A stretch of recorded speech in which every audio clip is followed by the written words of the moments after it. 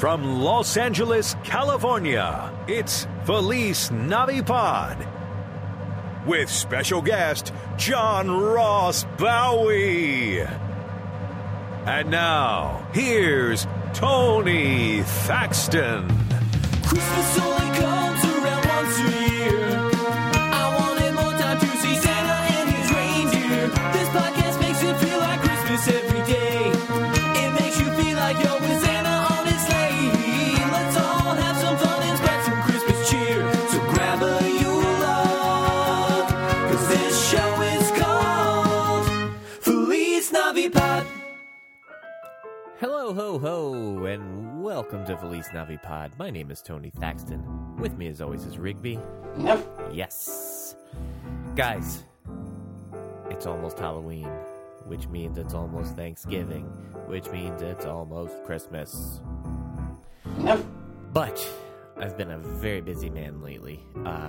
Sometimes these episodes are hard to find the time to put together. But, those Bar Rescue's not going to watch itself, you guys. I have got to get in there. Is Taffer going to rescue it? I don't know. But I'm, doing that, and want to tell you guys again, I'm on downwrite.com, DOWNWRITE. If you like the little songs on this show, go over to downwrite.com, and you can request a song from me. I'll write you a little jingle if you'd like. So check that out. And I've also been doing some writing on eatgeekplay.com and therunout.com, doing some writing over there. Check those out. I'm going to be continuing to do more. I'm throwing early plugs in here because, I'm stalling. I'm not prepared. So what are we going to do? I mean, oh, what a surprise. Someone's at the door. And Rigby's barking. Shut up, Rigby. Hello, John Ross Bowie. Hello, Tony. How are you? Good. How are you? Come on in. Thanks. It's nice to be here. It's so chilly outside. Yeah, it's we're getting to that time. Indeed. It's finally almost becoming an appropriate time to do this. It is. It is Yes. indeed. You're just skirting appropriate. Yes, we are on the outskirts of a town called appropriate adjacent, as we say in Los Angeles real estate terms. Yes. So how you doing? What's going on? Oh God, How's that for an opening question? That's super fucking vague, dude. That's wow. I mean, I expected this to be kind of loosey goosey, but wow, you are really not prepared. No, never am. Never. It's I gotta say it's gonna look. If you're a TV viewer, it might look like I'm having a busy fall, but I'm not. All the stuff I did in the summer, and it's just kind of being parsed out over the fall, but there's not a lot going on at all. Deadly quiet right now. Interesting. Yeah. I was surprised. Well, I didn't know you were coming. You just showed up right now. Of course, sure. Just knock on I'm the door. surprised to see you right now. Yeah, exactly as you said. I would expect you to be out on the lot right now. No, you would be wrong. But no, I had a nice busy summer, so I can't complain. It was there was some fun work. I got to go to South Africa for work. Really? Yeah, That is not a place I have gotten to go. It was funny. It was not a place I ever expected to go. Yeah. It was not like people were like, "Wow, man, what a bucket list thing." I was like, "Frankly, no, it was not actually on my bucket list. I was fully set to not ever travel to Africa in this incarnation and just be fine with that." Right. But then the opportunity kind of fell into my lap, and I booked something that the BBC was shooting, a show called The Wrong Mans, which is a BBC show that streams here in the States on Hulu. And their second season, check this out, their second season was going to take place in Texas around Christmas.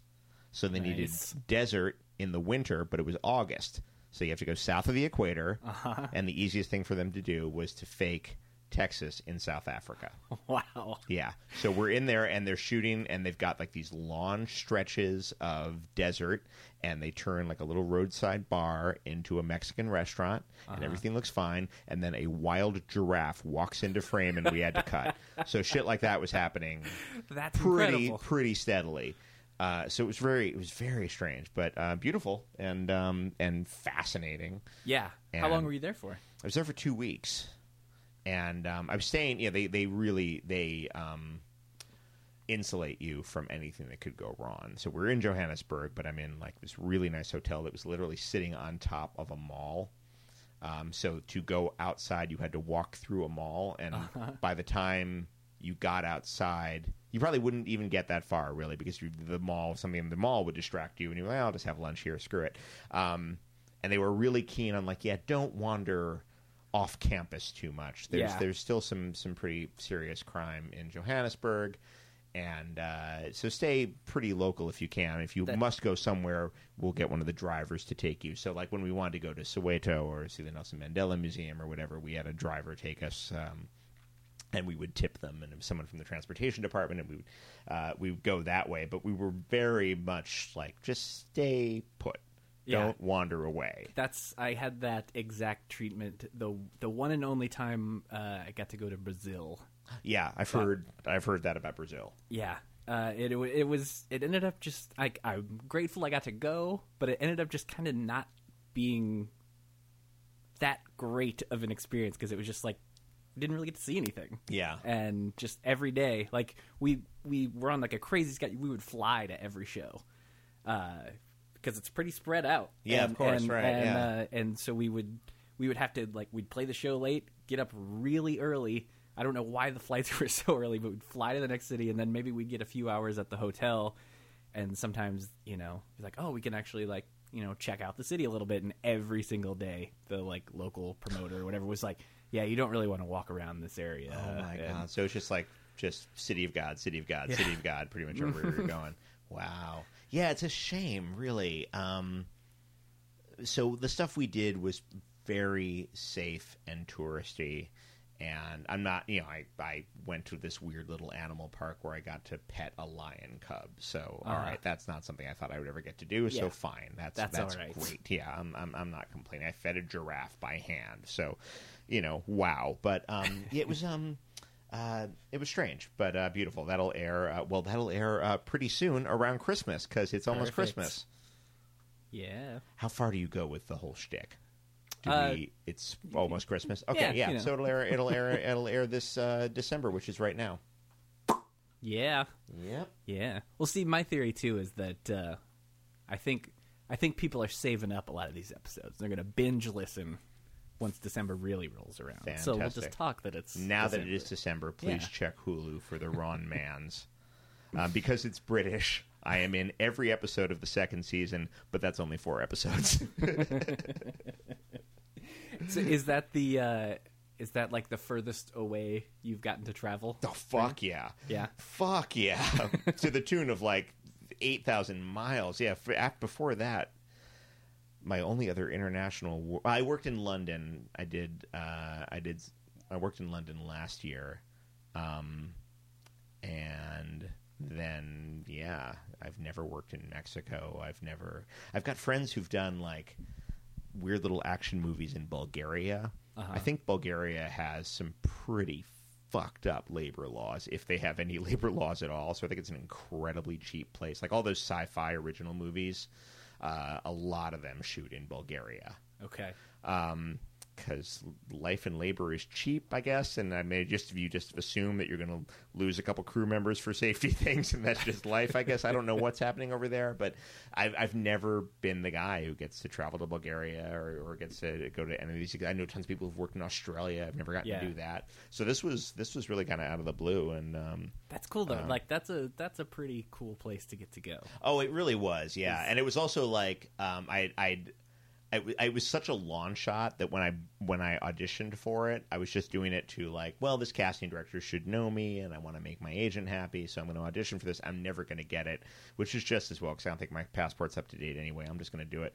So I fucking book it. I'm like, oh God, I have to get my passport up to date. So it has this massive thing trying to rush through my passport and get the visa in place. And so what happened was I was in Boston, had to fly back to LA, get my passport delivered to me, then go to LAX and fly from there to London, London to Johannesburg. And it was the James Bondiest I've ever been. And all because I just didn't have my passport updated. Right. But it was the most like, Mr. Bowie, here's your envelope. That kind of, it was very cloak and dagger, the whole thing. But exciting, though. It was fun. Yeah. That's super exciting. Well, I have to ask, I have to bring this up because I feel like most of my knowledge about, not all of it, but a lot of my knowledge, I should say, about you comes from various podcasts that I'm a fan of. Oh, and which is how you know how to pronounce my name? Nice. Sweet. Maybe. I'll take it.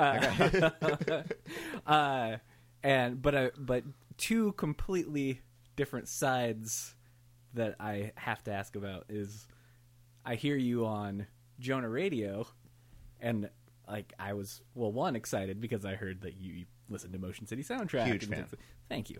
But then I hear you on Never Not Funny a lot talking about all these show tunes and musicals and all this stuff. Huge fan. Yeah, it's not two worlds that.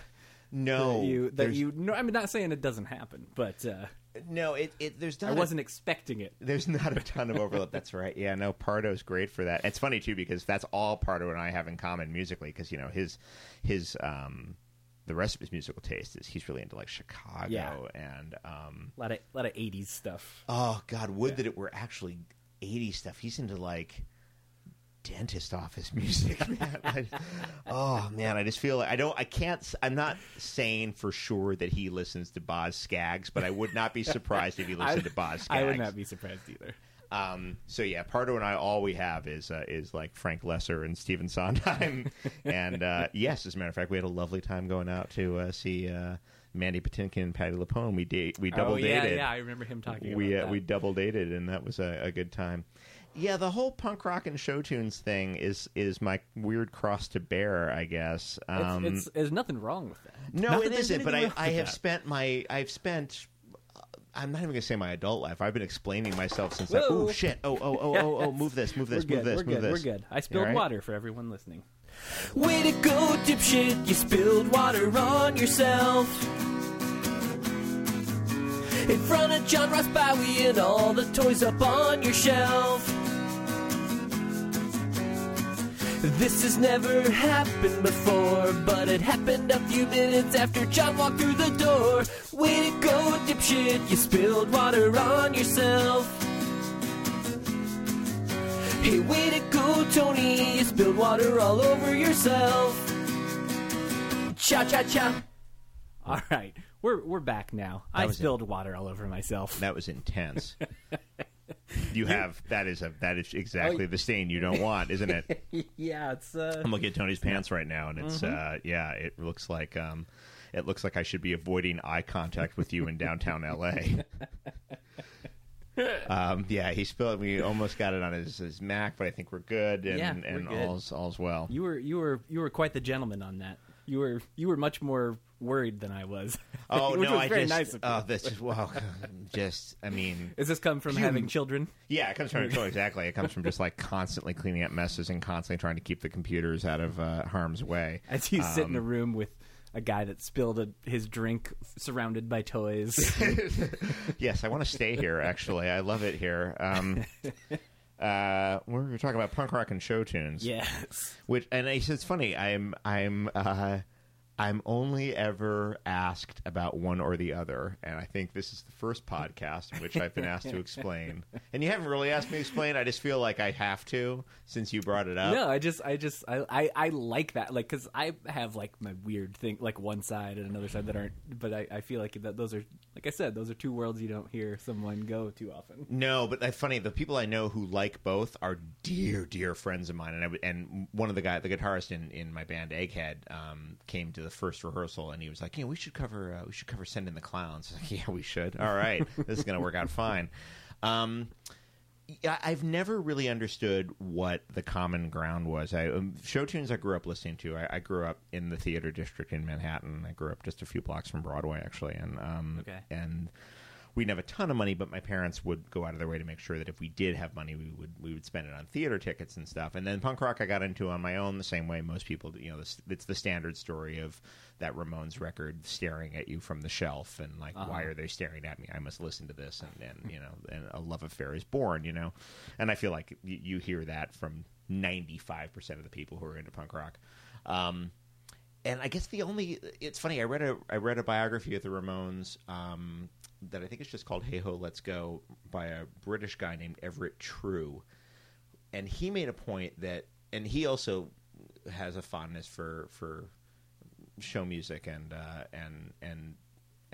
punk rock and the Ramones specifically, and he just kind of talks about the sincerity that you get from both those, you know, whether it's, you know, like the heart on your sleeve of South Pacific with Some Enchanted Evening, or the heart on your sleeve of Oh I Love Her So off of Leave Home. It's just all sincere. It's all just really heartfelt, you know. Descendants, Rodgers and Hammerstein, it's all, you know, there's no irony in a lot of this stuff, you know. Right. And there is a lot of punk rock that is a little more arch and a little more distant, and I like that stuff too, certainly.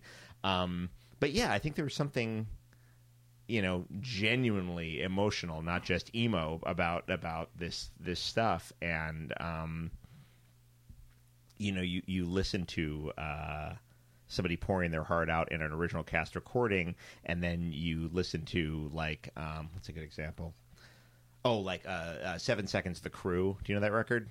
I don't actually know that record. It's I think it was their first full length, and it's all about like how important your friends are, and you just really got to stick. The last song on this album is called Trust, and there's just no sense of humor anywhere. There's like 18 songs, and they're deadly earnest, but it's really heartfelt, and they really mean it. And there's these incredible catchy whoa-oh choruses throughout, and so I guess the common ground is just this sincerity that I was enjoying from both genres, and yet, candidly, the one time they put them together, and Green Day did a Broadway musical, I did not care for it. I gotta say, I feel bad. I got free tickets from a friend, and the more I think about that show, and I went with him, and he liked it a lot, it was a good performance. Everyone on stage was fucking insanely talented. Yeah. 5-piece band with a keyboardist who was kind of conducting, which is interesting because you don't see punk rock being conducted very often. So that was... They play on stage? Yeah, the band plays on stage, okay. Just tucked off in a corner. There's no like pit right. for slam or orchestra, and so they're just tucked off. And then this cast of like 19-year-olds, incredibly annoyingly young cast. Anytime you see a musical with a lot of choreography, I'm just reminded of what terrible shape I'm in. It's like, oh my God, look at you guys! You're up there for like 90 minutes, just dancing your asses off. I'm exhausted watching you. But yeah, I for some reason I felt like it was peanut butter and sushi. Like I like both of these things, but they have no place together. I don't know what's happening here at all. It was really weird. Yeah, I didn't really hear much about. I knew that happened, but I feel like no one really talked about it once it happened. No, I think it really surprised the Broadway community. It did well. It was not a runaway hit, and I don't think it won any Tonys, but it did well, and it toured for a little while, which is how a lot of those shows make money. And so I think a lot of the Broadway people were like, "Oh, this is kind of accessible and fun, and this is not the scariest thing I've ever seen." But then the punk rock community was like, "Fuck this! No way!" Right? Yeah, no definitely. One way. side is more accepting than the other. That's definitely. For sure. Yeah, that was not a two-way street. And then fucking Billy Joe had to go into his Sting period and go into the show at the end of its run. Oh, that's right. I forgot that he happened. actually performed one of the roles in it, and you didn't see that. I did not see that. My friend saw it and said it's pretty good. I'm sure he was. Yeah, I think he's a good singer. And, yeah. Anytime I've ever, well, I saw them once, but anytime I've ever seen them like on TV or anything, they sound. The perfect. chops there are great. The chops are great. That is a dynamite rhythm section. Mm-hmm.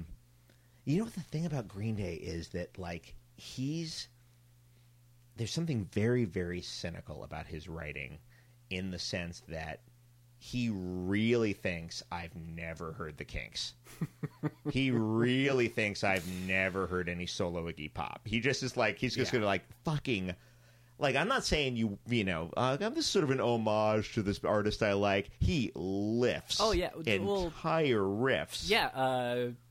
Warning. His picture book. Yeah. His fucking picture book. Because I actually, when that song first came out, I will admit I had not yet heard Picture Book. Our drummer was a huge Kinks fan. The only reason I had the advanced word on it, but I was like, "Wow, what's happening here? Are there no copyright laws in England? What's going on right now?" It's crazy. It's insane, right? And then Holiday sounds a lot like The Passenger. And then they did another one. Oh, what was that one called? It sounded like Do It Again. The Kinks song, Do It Again. What was the Green Day song? Anyway, there's a Green Day song that sounds a lot like a late period Kinks single from like 82, 83. So yeah, like really shameless shit like that. And I'm like, listen, you want to rip off the Mall Punks, that's fine. You do that. But some of us are onto you, man. Right. Well, they've covered the Kinks, too. Have they? Yeah, they did a cover of Tired of Waiting for You. Oh, that's right. And it sounds exactly like the original. Of course it fucking does, yeah. I mean, it's not a bad cover. No. But, I mean, that's kind of what happens when you do it exactly the same, I guess. But, yeah, so strange. That's just such a weird success story to watch, you know? It's just like as I say, they're good and the chops are there, but wow, there's a real sense of right place, right time with those guys. You know, when you chart their meteoric success, yeah, and you're like, well, I guess they're kind of cute, which certainly doesn't hurt. But they're arena rock stars. It's the weirdest thing. Yeah, isn't that strange? Yeah, they definitely. That moment, because that was when I was in high school, like a few years of me in high school, like that was my band. Yeah, like, sure. That was the band for me. Okay, so Dookie comes out when you're in high school? Yeah. Okay, so that obviously catches. I mean, shit, it came out. I was already in the workforce, and I loved the record. You know, I was out and about, and like I had my bachelor's degree, and I was trying to figure out what I was going to do with it, and I was still cranking Basket Case all the time. So if I'd been in high school, what's up, Rigby? Rigby has entered. Hit. No more water spilling. She's trying to get John's water. Continue. But yeah, it's just I don't think I have much else to say about the matter. It's just it still kind of blows me away that they're as fucking huge as they are. Yeah. Has it settled down a bit? It probably has, but I still think they could waltz into town right now and play. I mean, shit, they played the Forum last time they were in L.A. Did they? Yeah. And I saw Prince at the Forum. I mean, the Forum's for big acts. Yeah. They could probably... I mean, they could totally do the Bowl, I'm sure, at this point. Yeah. Yeah, they're pretty huge. Were there bands coming up... When you guys were coming up, were there bands that you saw in passing where you're like, oh, these guys are going to be huge stars, or these guys are going to tank? Did you ever have completely wrong calls about your peer group when you guys were starting out? Motion City, I mean. Yeah, there were a few that we definitely saw a lot of people surpass us. You know, have bands opening for us, and then, a few months later, they're enormous.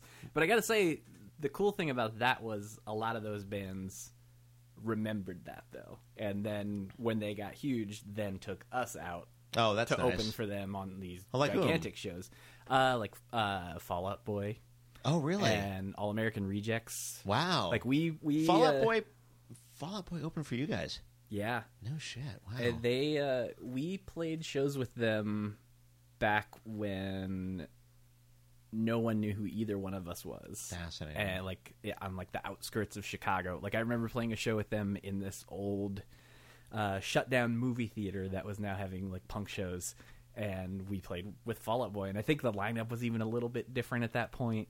And then I remember months after that, we'd come back to Chicago, and they would usually come out and see us if they weren't playing. And I remember Patrick, their singer, I remember playing the Fireside Bowl in Chicago, and Patrick being front and center, air drumming to all of our songs. Wow. That's crazy. Yeah, there's I guess Smashing Pumpkins opened for Superchunk one time.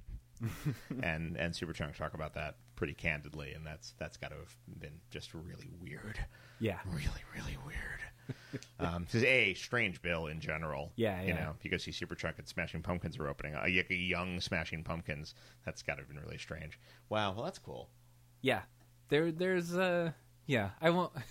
I won't say the other side of things. I'm sure. I'll We'll do leave that off for mic. We'll do that off mic. That's fine. That's yeah, fine. honestly, there's not too many, but there's a few that I was like, how did this band get huge? But I will not name names. You know, it's funny. We never. When I was in a band in my 20s in the 90s, we broke up in the beginning of '98, so we missed pretty much everything. Yeah, Green Day were big by the time when we were up and running, but like Green Day were one thing. It's the Green Day copycats that when they started to blow up, we were long gone. Like your Blink 182s, your Right. Sum 41s, those guys we missed out on entirely.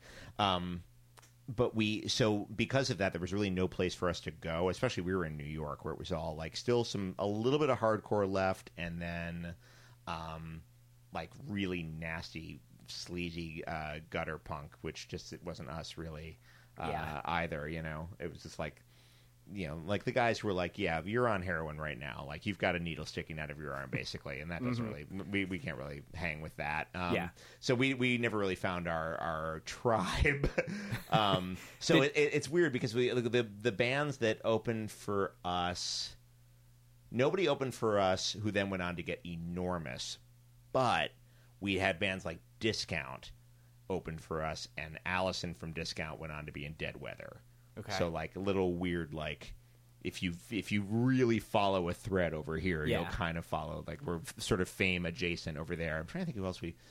Did you do a lot of touring? Or Not really, not too much. Because we all lived in New York City, which means none of us had a car, so it involved renting like some gargantuan Ford Aerostar and just hoping it would work with us. And we did that one. My old band did that once. We didn't have a big enough van, so we rented. Our singer happened to work at a car rental place, and so got a deal on Nice. getting a big van. Phenomenal. And he opted.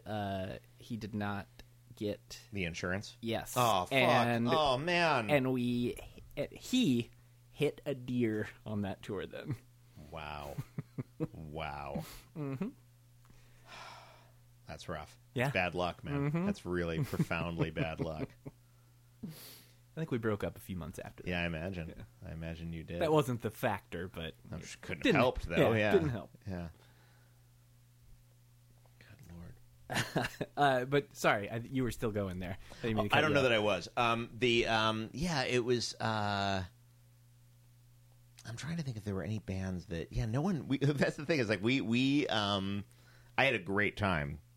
I guess we were in a band for like 3-4 years or so. And what And we did you play bass? played bass and sang about 50%, and we just a little 3-piece. Traveled light. Had a lot of shtick. Always wore matching shirts on stage, which at the time got you compared to Weezer a lot, which was weird because it was just Weezer just matched in the Buddy Holly video, but for some reason that really latched on to people, and people were like, "Oh, you're like Weezer with the matching shirts." Like, all right, I'm done fighting. Our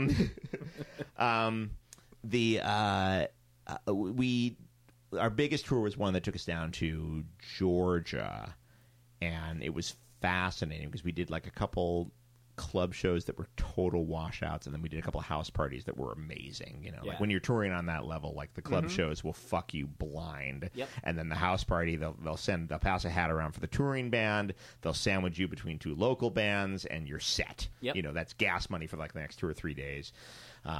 You're living in Waffle House for the next 48 hours, and it's bliss.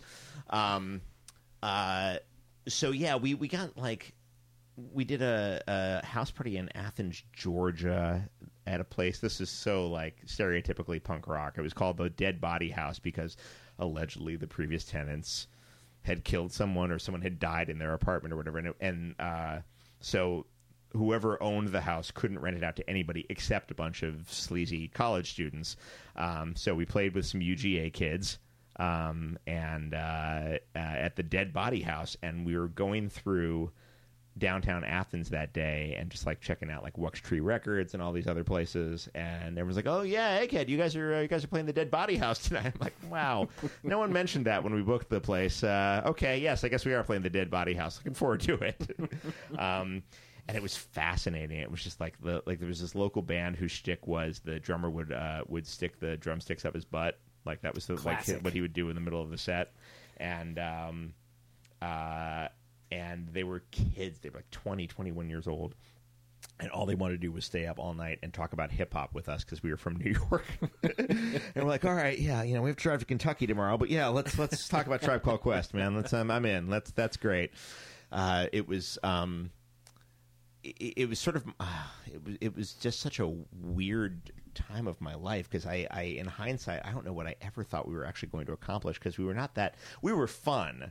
And the records sound pretty good, but we were not that tight live. And we would always mask that by being like, well, we're a little more garage than pop punk. That's how we kind of covered our tracks there. Like, we're a little more influenced by some more garage, Chesterfield Kings kind of thing, which was hilarious bullshit. But we...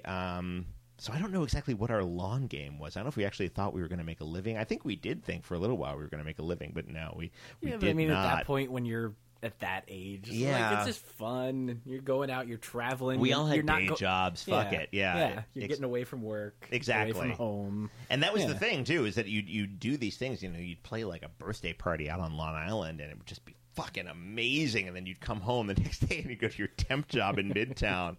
You're like, file this yourself, fucko. I was a rock star this weekend. How dare you? You don't even know who you're talking to. I don't care if you're on the partner track. Fuck you. That was my in like the first, probably within like 2 years or something of Motion City for me. We were touring constantly. Yeah. And we had a few like nice breaks early on, and we actually got to go to Europe opening for Blink in 2004, and so we played enormous shows on that tour. That was been insane. So, like in London, the first night of the tour was Wembley Arena, not Wembley Stadium, but arena. But arena it's is still a fucking huge. arena. Yeah, it's still huge. It's like 12,000 people or something. You must have destroyed opening up for Blink. Did it go really well? It went really well. Yeah. And that kind of like set us up in England for a long time. Like we did really well there for a while. But anyways, but that was, we were still doing all kinds of stuff though at that point. So I think like within like a month of each other, we played Wembley Arena. And we played a basement show. Oh, fantastic! Yeah, a basement show in England? No. Basement back in the States. Yeah, back in the States. That's insane. Well, it's funny. I just rewatched End of the Century, the Ramones documentary, and by the end they were doing clubs in the middle of the country and soccer stadiums in South America. Yeah, it's so strange when that stuff happens. That story is still baffling, and I'm fascinated by that history and.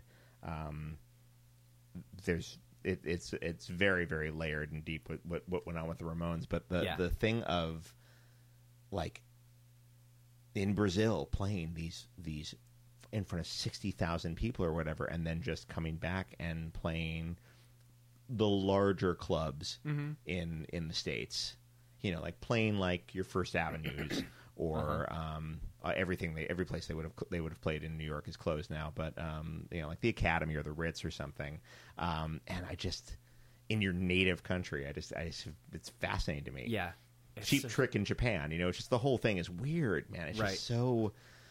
It's just such a crapshoot. Who's gonna like you? I know. It's crazy. I still think the weird thing now is all of the bands that break up and then are getting back together and playing shows 20 times, or that's even bigger than what, like the Refused. Yeah. Like, their final show was a basement show. Yeah. And then they got back together and they're headlining Coachella and stuff like that. Yeah, it makes no sense. No, I don't understand how that happens. Yeah, that's really... It's weird. I will say, when Egghead broke up in 98... Our last show was opening. Do you remember a band called Weston from Jersey? Yeah. Yeah, we opened for Weston in New Jersey, and then broke up a couple months later. And then we got back together about 9 years later and did a what's it called? The Insubordination Fest in Baltimore in 2007, and they had a massive power outage, so we didn't play. We did the acoustic set in the parking lot. But in 2009 we went back and tried again, and we weren't headlining, but we were way late. We were like 6:30 or something, late in the evening. Yeah. And had we never broken up, we would have been like a 2:30 in the afternoon band easily. Easily 2:30 in the afternoon band, no question. But there's something to be said for just backing away for a little bit and letting demand kind of increase. There's just, cut the supply for a little while and see what happens. Like, there's some basic economic stratagem there, Yeah, it seems to be working right now for a lot of people. Yeah, it is weird. It's funny too because you look at the way the Pixies are a great example. The Pixies would open in for stadium acts, but they were not a stadium act by any stretch. Yeah, and they are now kind of, and it's baffling. Yeah. Do you know that? Were you familiar with the band The Matches? They were another Epitaph band that came up around the same time as we did. No, because they just did the same thing where they weren't even going to get back together. They're from San Francisco, and they announced they're going to do like a 10th anniversary show because their first record came out 10 years ago. Right. So they did that. It sold out immediately. They added a second show. Sold out immediately. Where? In San Francisco? In San Francisco. Okay. I forget what venue, though. And then so they added an LA show. They've added a Chicago show. They've added a New York show. Wow. And then now they just got asked to come to Australia. Wow. So it's just, that same thing. It's crazy. That's fascinating. Yeah. Feliz Navipod. We'll be right back. Hey, do you like to buy things? Of course you do. We all do. You know where a great place to buy things is? Amazon.com. Wait, no, FelizNavipod.com. Go there, go to the Amazon banner at the top of the page, and then just go shop on Amazon like you always would. And then a portion of what you purchase will go to support the show. We thank you. Now do it. And now, back to Feliz Navipod. Also, you mentioned The Descendants earlier. Did I see you tweet something recently? Did you go see The Descendants? I went to see him at an old movie theater in Pomona. Or they showed the movie, too? No, it wasn't. They didn't show the movie. They just did a show. But the Fox Theater is clearly an old movie theater because the acoustics suck. And it was them with Off and another local band opening up. I can't remember who the first band was. And it was fun. It was really, really fun, even though the sound was pretty muddy. Yeah. They were just too loud for a venue like that. They need to be in a rock venue. Mm-hmm. I've never actually seen them. It was the first time I'd seen them. Yeah. It was the first. I've been listening to that band since I was 14, and it was the first. I'd seen all, but I listened to the Descendants from such a young age that I missed the Descendants on their final tour because I had to go to camp. Not exaggerating. That's a true story. I was literally so fucking young, I had to go to camp. Not even to be a counselor in training. To be a camper, right. I had to just go to camp and miss the Descendants on the All Tour in '87. And then every reunion I managed to miss them. Yeah. And then, just lucked out. And a friend of mine grabbed a ticket. It sold out, I think. And it was great. They sounded, speaking of chops, good Lord. Dude, Bill Stevenson is a monster. Bill Stevenson's a monster. Yeah. Influence on your, I don't hear an influence. Not really, no. I have to be totally honest. I've always liked them, but I was exposed to them much later than like you were. Yeah, see, if they catch you when you're 14, fuck it, that's your band for life. And like all that like puerile sexuality and all that like just completely juvenile shit. If they catch you in 9th grade, forget it. Yeah, you're just locked down for life. And I imagine if you were introduced to them in your 20s, when you had hopefully slightly more mature views of women, you would maybe not be as impressed. Yeah, I mean, once I did hear them, I enjoyed them, but I just never.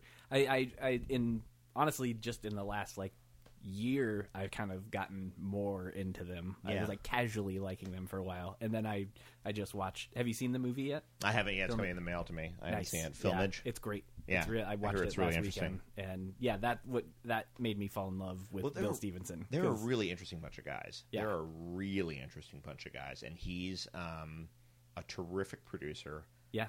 And a great drummer and a very good songwriter. Mm-hmm. And yeah, they're and Milo, of course, is a doctorate, and that's baffling and fascinating. When I went to Ithaca College, I was at Ithaca the same time Greg Graffin from Bad Religion was teaching at Cornell right across town. Uh-huh. And on a whim one night after, what was the album? The album came out in like '92. It has Atomic Garden on it. It has, come on, they used to be on your label. What's up? They own the label. They own the label, yeah. What the fuck is that record called? Generator. Okay. Wow, yes. Yeah, I wasn't gonna pull it. When Generator came out, we played it a little bit on my college radio station, and on a whim, I opened up the Ithaca phone book, and there was Greg Graffin, and I was like, oh, shit. Just to give you an idea of how old the story is. And I called him up, and I was like, would you like to come over and to Ithaca's radio station and be interviewed? And he goes, I don't really like that radio station. Can I bring my own records? Like, yes! Yes, you can, Dr. Graffin. You absolutely may. And he brought a stack of like crazy esoteric LA punk from, like, I can't even remember the shit that he brought, but it was nothing I'd heard before. And I like West Coast punk a lot. I grew up listening to a lot of West Coast punk. Yeah. And I don't remember half of the shit and then he brought in you've probably heard this, that ridiculous Bad Religion record with all the keyboards on it. I just found out literally like 2 months ago. I heard it for the first time. Yeah, and it's disastrous, and he doesn't seem to know that, but he brought it along, and really? Because I thought I'd heard they for a while were kind of almost acting like it didn't exist. Well, I think he was. Again, this is 1992. It's not like this is going to pop up online because there is no online. Right. He just brought it in to impress this college student, managed to do so, and then we played the thing, and he's like, yeah, it's terrible. It sounds like Journey. And I was like, kind of does, Greg. That's a really weird record you've brought in here. What is that record called? I want to say it's called Escape, but that actually is the Journey record that has Don't Stop Believin' on it. What is that record called? It's got a fucking spaceship on the cover. Yeah, let me see if I can get the answer to this. I think Bad Religion Synth ought to get you there. Yeah. I think that's your quickest Google search. Let's see. Into the Unknown. Into the Unknown, yes, of course. Yeah, so that was my an early, and then later that summer I saw Full Circle, Bad Religion, and all at the Ritz in New York. Nice. Yeah, it was fun. That's awesome. Let's switch gears a little bit. Let's talk a little Christmas here. Okay, by all means, please. Yeah. Is it a big deal for? I assume you're a father now, so I assume maybe it's probably a big deal with the kids now and everything. Or has it always been a big deal? It's such a big deal with the kids that it outweighs my wife's Judaism, and indeed their Judaism, as Judaism is a matrilineal religion. I just wanted to say matrilineal in his. I think that's the first on the show. Yeah, was it really Yeah. first time? I feel like I drop that constantly on Never Not Funny, but the it's they kind of have the best of all worlds because they're going to a pretty good Jewish day school, and so we go somewhere. We rarely do Hanukkah at our house. Like, we'll have a menorah and we'll light the candles, and we'll honor my wife's traditions. We'll go someplace else for latkes. And then on Christmas, we get up. We're Christians until about noon. We get up, we open presents. Then noon, we go for Chinese food. It's great.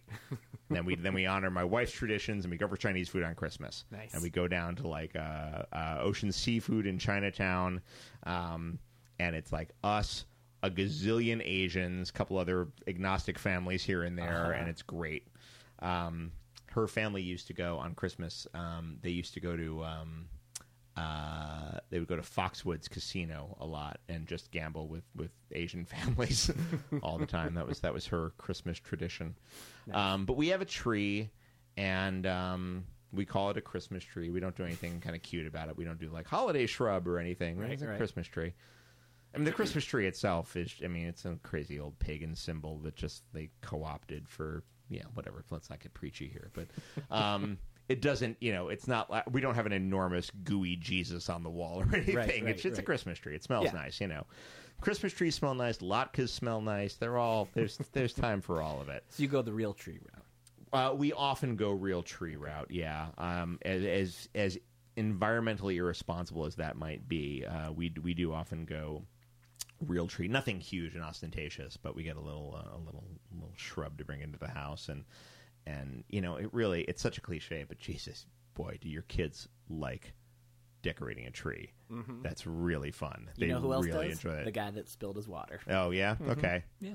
What has two hence why I thumbs? have a podcast about Christmas all year And a long. lovely little wreath sitting on your door here, Yeah, which, that- by the way, is lovely. Yeah, that really more is we didn't know where else to put it. That's a fine place for it. I Why thought not? since we were recording here, why not? Why not the podcast room? Definitely. So we threw it. We know what we're doing this year. This is the first year we've taken the kids to New York for Christmas, Oh yeah.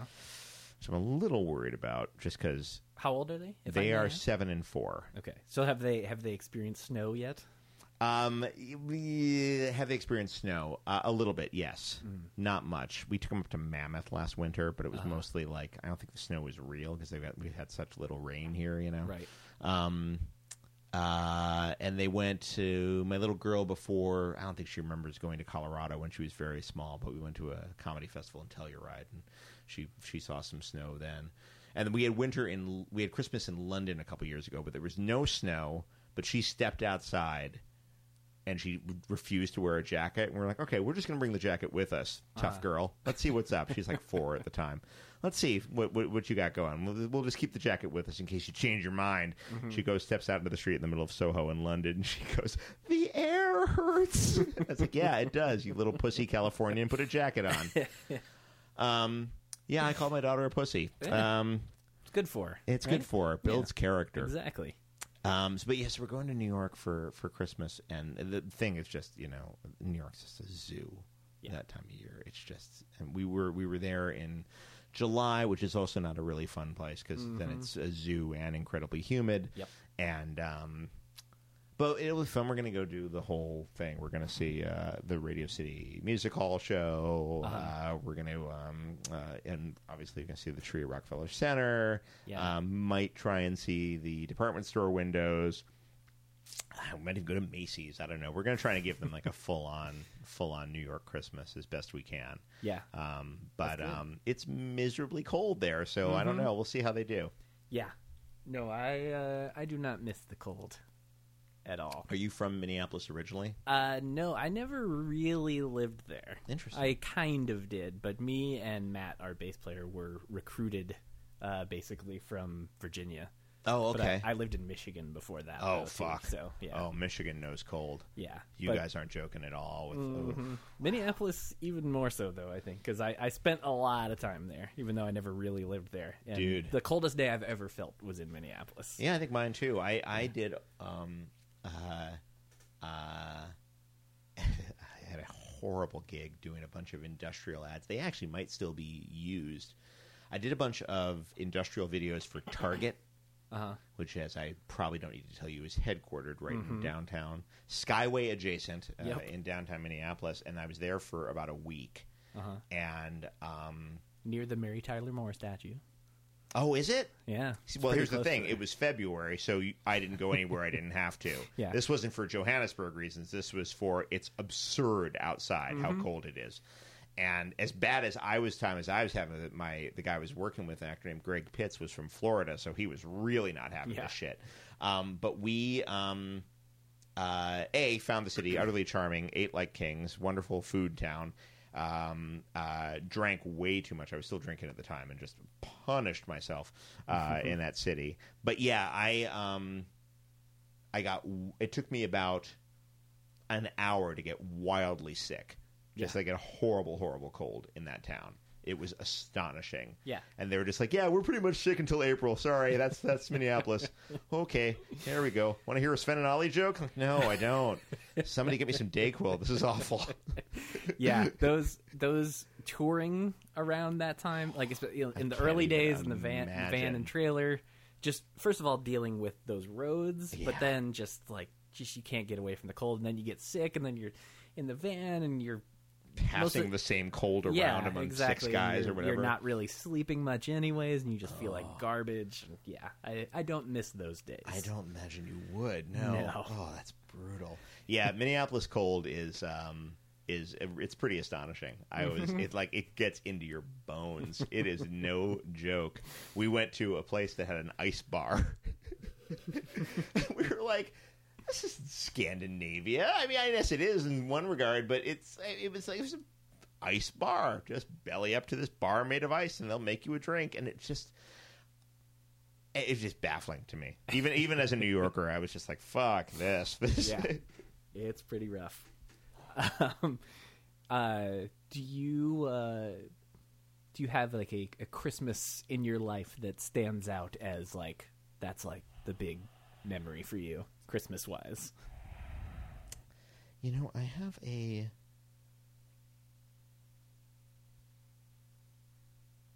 Not really. I have one. It's sort of. It's almost a little bit of a bummer, but it's not. It turns out okay. Sometimes. It turns out okay. The winter break of my senior year of college, I, to make a little extra money, stayed over Christmas and worked at the radio station. Because if you worked over a break, they would pay you. Okay. So I did one summer up there, which was fascinating, and I did a winter break in Ithaca, New York, which that's some serious cold too. But so I'm up there, and my mom said, "Well, I'll come up for Christmas Day," and I said, "Okay, great. I'll get something to cook, and we'll make it work." And so I'm staying in my off-campus house. My 3 housemates have gone back to their respective homes, so I've got this weird, drafty, strange house. We used to have terrific, we'd have bands in the basement. It was really fun. But it's all to myself, and the town empties out. I mean, Ithaca's like a real college town. It's maybe 80% of the town's economy is college based. So when it's on break, it's a fucking Walking Dead ghost town.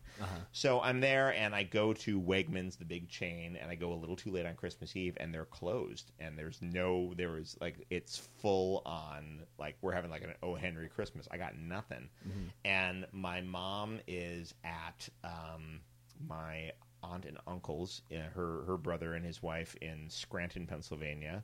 And I called her, I fucked up. I don't know what we're going to do. I guess we're going to have to go for Chinese food or something, because I don't have the grocery store closed in this weird little town. I'm used to grocery stores. I'm from New York. I'm used to grocery stores that stay up a little bit later. This really threw me. They were closed at 3 o'clock in the afternoon. I don't know what to do. and my aunt and uncle just had a ham. Sitting around. Standby ham. Yeah, and they threw it into a little thermal baggie, and my mom brought it up, and I met her at the bus station, and we threw it in the oven. We had a simple little ham dinner on Christmas, and then oh God, it's just coming back to me now. We went to go see The Crying Game. I saw The Crying Game with my mother on Christmas. Oh my God, I feel like I've just had a therapy breakthrough.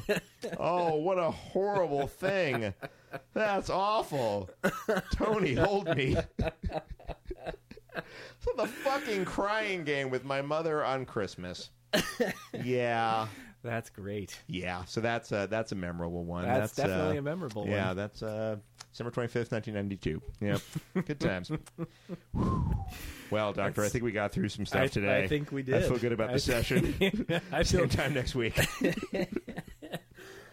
That might be one of my more favorite stories we've got, and you didn't even know it was going I didn't even there. know it was that good. I didn't even know it was as good. I have literally blocked that out. I have literally blocked out. For your younger listeners, I strongly encourage them to see if Crying Game is streaming anywhere, and then imagine your polite Midwestern mom sitting next to you when the big reveal comes in around the 1 hour mark. I think I didn't see it in the theater, but I remember renting it and watching it with my parents. Yeah. Oh, really? Oh, Yeah. man, that's a weird little epidemic. That would never happen now, I have to say, though. But, like, Twitter would be like, Crying Game's great, don't watch it with your mom. Like, they would like, no spoilers, but don't watch it with your mom. Don't watch this movie with your mom. Yeah. That would absolutely never happen today. That's, like, one of the great things about the internet is that they absolutely would have nipped any sort of mistake like that right in the fucking bud. It just wouldn't happen. Yeah. I feel like I did know, though. I feel like I remember thinking, like, kind of... By the there time had you been, rented it, by that... Because I feel like... But it being one of those things where I sort of knew... But that, I was like, I kind of want to see how this goes down, though. Sure. This sounds awkward, but I think I'm just I'm gonna stick it out. Right. You should pardon. That was also when, like, it took a year for a movie to come out on VHS, you know, so you really had to have your patience for it. And,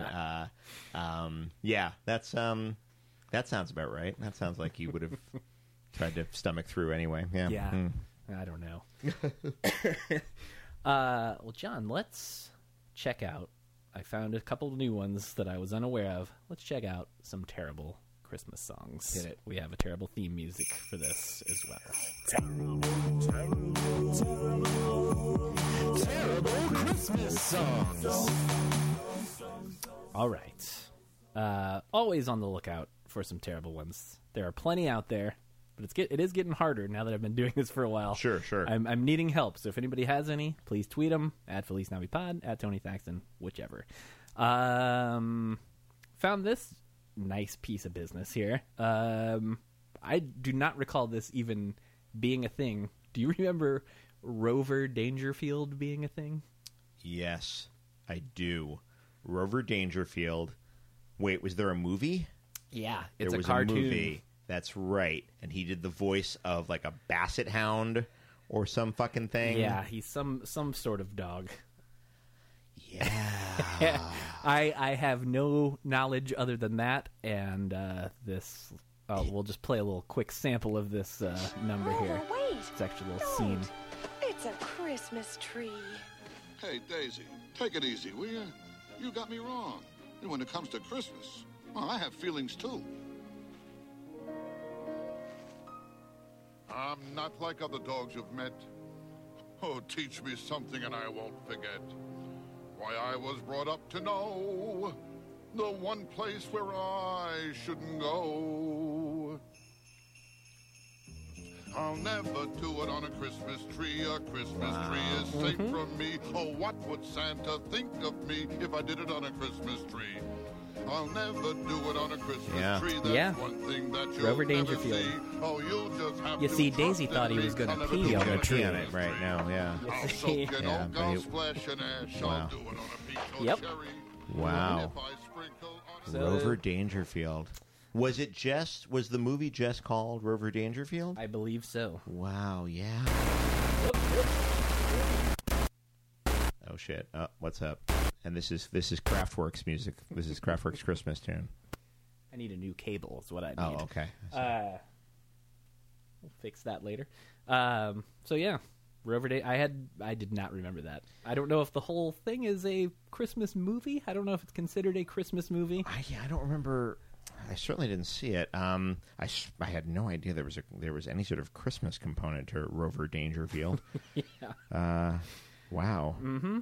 You're welcome. Yeah, thank Now you. you know. Thank From you. 90 Pardon me for not thanking you immediately. Yeah. I'll let it slide this once just Okay. because you told me about seeing the Crying Game on Christmas with your mother.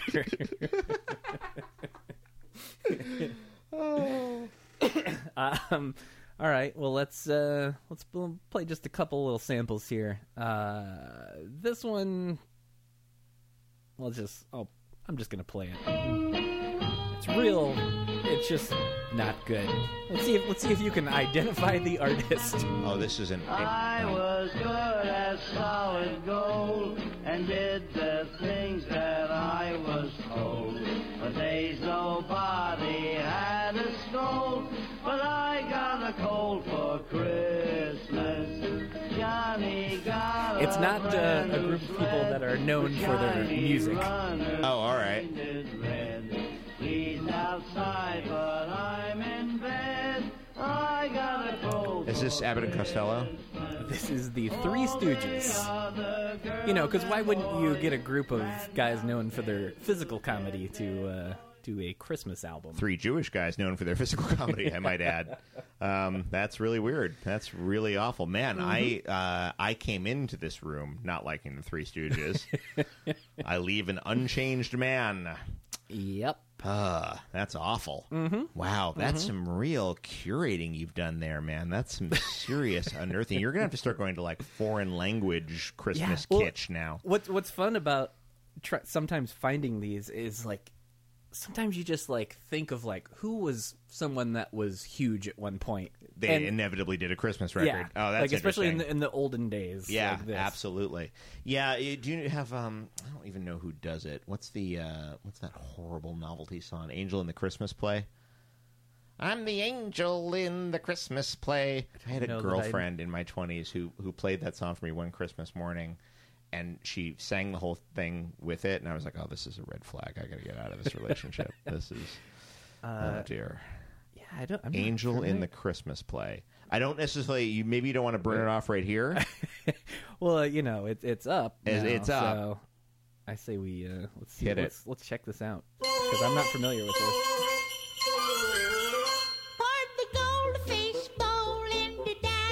Right. All right. So you're. I now, wish hang on. everyone could see the look on your face as it started. Right now, and I got it. She probably won't listen to this, but bless her heart, we were not. We learned a lot from each other. It was not a disastrous relationship, but it was towards the end. But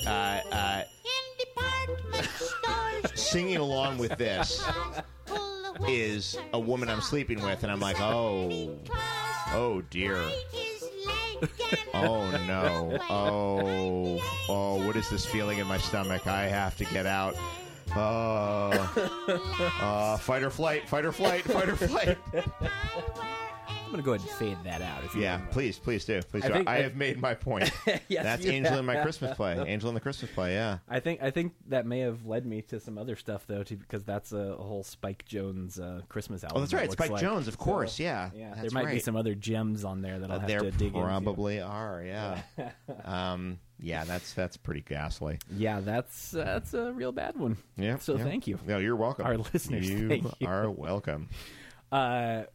I wanted to. I've actually played this one before, but I felt that since we, in reality, are approaching Halloween right now. Yeah, okay. Does the name Bobby Boris Yes. Pickett ring a bell to you? Yes, in fact, it does. Well, for the uninitiated, that's who did the Monster Mash. The Graveyard Smash, of course. Yes, indeed, right. Have you heard his song Monsters Holiday? I beg your pardon, there was another Bobby Boris Pickett song? Sorta. Whoops. We're still on the other one there. So let's listen to how this is the exact same song. 'Twas the night before Christmas, and all through the castle, my monsters were having a Yuletide hassle. The tree was all trimmed in ghoulish things, like werewolf fangs and vampire wings. But they were Wow. up to no good. Wow, this is It's this is the Monster same Mash. song.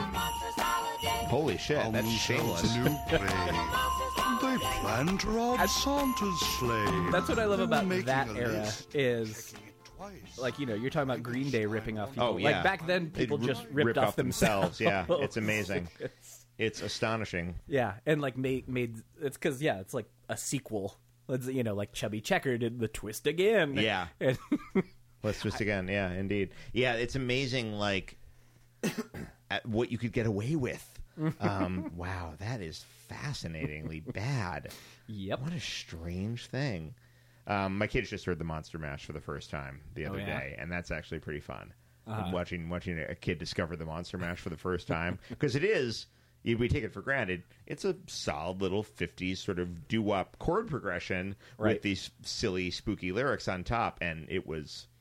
They really enjoyed it. It was really fun to watch them enjoy Bobby Boris Pickett anew. That was pretty cool. They were really dug that. well, now, in a couple months, you can introduce them to Monsters Holiday. Probably won't do that, Tony. I gotta tell you. But you can. I have the option, but You I can. will pass on that option. I will instead sit down and watch Crying Game with them. They're 7 and 4. Perfect. Yeah. Oh man, that's good. So yeah, those are the nice little gems I wanted to share with you and everyone else. Yeah, Good stuff. Merry Christmas indeed. Do you have a if you had to pick a favorite and or least favorite Christmas song? Do you have those? You know, I still, it's, you know, it's so overplayed, but I still really like Christmas Wrapping by the Waitresses. I like that song too. There's a lot to like about that song. You know, the really bizarre horn line in that song is weirdly the part that gets stuck in my head. Oh yeah, Yeah. Oh, definitely. It's such a weird line. It's vaguely Oh, Latin. no, I'm actually talking about the. Oh no, yeah, that part. Yeah, Yeah. yeah. That's insane. Like the one saxophone, then the second saxophone comes in. Yeah, that's great. The lyrics are great. It's just a very joyous song. It just really puts me in a very, very good mood. Yeah. What else do I like? Oh, Fairy Tale in New York by the Pogues, because it's, you know, it's the dark, nasty, cynical Christmas song. Fucking Bad Religion put out an album of Christmas carols last year. Yeah. That was Brett, crazy. Brett actually came on this very show. Oh, did he and really? to talk about it? Oh, yeah. no, of course he did. Well, that's Yeah. good thinking. I got to find that in the archives. Yeah. Yeah, and it's funny because initially I was like, "Oh, guys," but then I listened to it. It's pretty fun. It's pretty fun, and you know, it's all about. All they're doing is writing really fast folk music anyway. That's all they've ever done. So it actually makes perfect sense Right. that they would go ahead and put out an album of Christmas, and it was for you know, survivors of abuse, Yeah. and you know, it was a wonderful cause, and I thought that was a neat project. The Dickies do a great Silent Night. I've not heard that. Oh, it's good. Go find the Dickies Silent Night. Right. They make it into a Dickies song, and it's really fun. Nice. So that would be a recommendation for you and your listeners. Fair enough. I was going to ask this earlier and I forgot. I just have to touch on this, if I may. And You may. It's okay if the answer is no. I'm just curious because you said that you listened to my old band. Did you ever see us? Did you ever come to any shows? I did. I only once. Just curious. No, well, here I what happened? Something weird happened. Oh, you know what happened? As I think you know, I bought I Am the Movie the day I got married. That's right. I heard you talk about this on Jonah Radio. June 2004, I bought I Am the Movie and listened to it while on honeymoon in Kauai with my bride. So it's a very evocative record for me, and it's driving through, like, you know, tropical rainforests with my fresh new bride with Future Freaks Me Out on the stereo of our rental. And Like, you just got married and you're listening to Future Freaks Me Out. I know, yeah. I try not to read too much into that. You know, what's worse, though, the other album I bought that day was Good News for People Who Like Bad News by Modest Mouse. And the more you read about Isaac Brock, that's not the guy you want to be listening to on your honeymoon. I'm just going to leave it at that. Anything else? I don't know that I know anything about him, to be honest. Google Isaac Brock and abuse. See what takes you there. And then you guys were playing LA the day I got back, or the day after we got back from the honeymoon, and I was like, you know, I really want to go see this band. Jim was like, have at it, I'm exhausted, go to.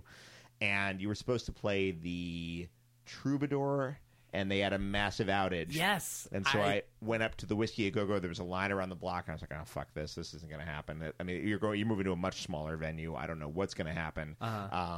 I don't think I have standing on line for 2 hours to maybe get into a show in me right now. So I didn't see you on that tour. Huge bummer. And then I finally saw you when Commit This to Memory came out at the Fonda with OK Go opening up. And Hoppus came out and sang Hangman with you guys. Okay. Tori Spelling was at that show. No shit. we were never one to really have, like, quote unquote celebrities at our show. That's amazing. That was one night where, like, Tori Spelling's here? What? That's really weird. Yeah. My wife just worked with her a couple weeks ago on her ABC Family sitcom. Really? Yeah. That's fascinating. But yeah, you guys were so goddamn fun. And then I was out of town when you did those House of Blues shows where you were doing the whole albums. Yeah, I just managed to consistently be in the wrong place. Garfunkel and Oates opened the shows. That's right. Yeah, that's right. I think Furman went to one of those shows and told me about it. Yes, he did. Yeah. Yeah, that was kind of like when I first met Mike, I feel like, and invited him out. Oh, okay. But yeah, you guys were a fucking joy. Thank you. I live. wasn't fishing. I was just curious. It's a fair question. I have I didn't want to wear it because I thought it would be just a little too much, but I have that cool Viewmaster. Oh wow, yeah, that's an old... shirt. I love that shirt. It's such a cool design. That was like one of my favorite shirts we had. Well, I'm at a point now where like it can't just be a band I like. It's got to be a band I like, and I have to really like the design of the T-shirt because, look, I'm probably a little long in the tooth to be wearing a rock T-shirt at all. So the least I can do is have something aesthetically pleasing glaring off my chest when I'm at a fucking parent-teacher conference or whatever it is I'm doing. That's the least I can do. But yeah, and it was funny too because OK Go were on the bill, and they were just starting to like discover what they could do with video. Yeah, and I remember they closed by lip syncing to A Million Ways. Mm-hmm. They closed every night of that tour with doing that. Yeah, and it destroyed every night. Yeah, of course. Well, it was a good bill though. Those were two. It was because I knew them anyway. I actually got into their first record without any videos. When they were just like Ira Glass's house band or whatever. My wife was like, I heard this record on the radio. You will like this record. I popped it in. I was like, you're absolutely right, honey. I do like this record. Let's get married. It's kind of more or less how it went down. And it was just one of those great things where like, I'm going to knock off two bands I really want to see in one evening. And the Fond is a terrific venue, man. It's the opposite of the Fox Theater. The acoustics are terrific. It's built for rock music. It's great. I love that place. Yeah, I might see TV on the radio there next week, actually. Nice. But yeah. Yeah, I love that those are the two, because those are like two ridiculous memories I have, is that night, Tori Spelling being there. Yeah. And I heard John Cryer was there too. Oh, but interesting. that was news to me. I never saw him, but apparently he was there for OK Go. Interesting. Yeah, they told us after the fact. But then, I love that you tried to come to that Troubadour show, because that was like one of the most bizarre days ever. We thought we were going to just have to cancel that show, and then like very last minute they got to move it to the Whiskey. Yeah, and that was the sign said we're moving to the Whiskey, and I was like, oh, I've never been to the Whiskey. That's the only time I've ever been. There's no reason to go to the Whiskey anymore. It's just like it's the band that's always playing there is Atomic Punks, the Van Halen cover band. Yeah, but I got there and I saw that massive line. I was still kind of tired because I was a little jet lagged, and I got for my honeymoon. I was like, I don't think I've got this in me tonight. And there was just really the chance that like either I wouldn't get in at all, or I would get in and be really uncomfortable. Right. Because I'm already in my 30s at this point, so I'm just like, I don't know. So I know that I want to be sandwiched in like that. Did you ever get to play the Troubadour? Mm-hmm. Several good. times. Oh, Yeah. good. Yeah. That's a terrific venue, man. Yeah, I think we'd even already played it at that point, like maybe opening for people at that point. I think that was going to be our first time headlining there, though. I'm sorry I missed you there. I saw the Hold Steady there on the Boys and Girls in America tour. It was like their last like intimate show in LA, and it was, it was like a tent revival movement in there, because it's such a cozy place. There's no bad seats anywhere. Anywhere you stand, there's a good eye line, and it's just a really fun place to see shows. Yes, it is. No, I'm sorry. I'm sorry I never got a chance to see you there. That would have been really fun. You don't need to be sorry. I am though. I have regrets. Did you regret a lot? Yeah. Well, I appreciate the apology. I don't know what I'm saying. That's fine. Anyways, John, is it? Or do people call you John Ross? Is that just an official term? John's fine. John. Right. I don't know you that well. Yeah, so I just want to make sure. People call me John. Yeah, nobody really calls me John Ross. I didn't figure. I had some friends of my mom call me John Ross. The only reason it's there, it is my middle name, but there's an older British actor named John Bowe, Bowe, and while that there's no like union overlap, like I don't have to change my name or I don't have to add a name on, but every time I see his name, I do a double take. Everyone like, oh, what's this? What am I doing? And he's got to be in his 60s or 70s at this point. But every time I see his name, I always think it's my name. So I thought, well, I should probably try to distinguish myself. So when it came time to join SAG, I threw my middle name on there. And here we are. There's the brand. Here we are. You've done it. You're on the #1 podcast. #1 Christmas-themed Christmas podcast. Yes. Well, I thank you for coming by. Tony, I thank you so much appreciate for it. having me. It was super fun. Super fun. And, yeah, it's time for you to get out of my house. Fine. Don't mind if I do. Merry Christmas. All right. Merry Christmas. We're Thank you, shaking sir. hands. Yes, we are. All right, everybody. That's going to do it once again. Thanks for listening, as always. Thank you, John Ross Bowie, for stopping by. Follow him on Twitter at John Ross Bowie. It's also johnrossbowie.tumblr.com. I didn't ask him if he had any plugs. I'm texting him right now, but he's got to respond real quick if he wants something to be plugged. He's on some TV show, I guess, too. Maybe, I don't know. Anyways, I'm on Twitter at Tony Thaxton, and TonyThaxton.com is the place you can find other stuff about me. Man, I'm killing these plugs. FeliceNaviPod.com has all our episodes as well as iTunes. Give us a nice review, please. Help the show. Also, I know I mentioned the Amazon banner earlier, but also there's also the donate button on FeliceNaviPod.com. You can donate to the show. That's a great way to support the show. No pressure, as always. Just letting it be known. I think that's going to do it, everybody. Nothing really else to plug that I haven't mentioned other than Christmas is December 25th. So thank you guys for listening. I've been Tony Thaxton. That's Ben Rigby. And as always, We wish you a Merry Christmas from Felice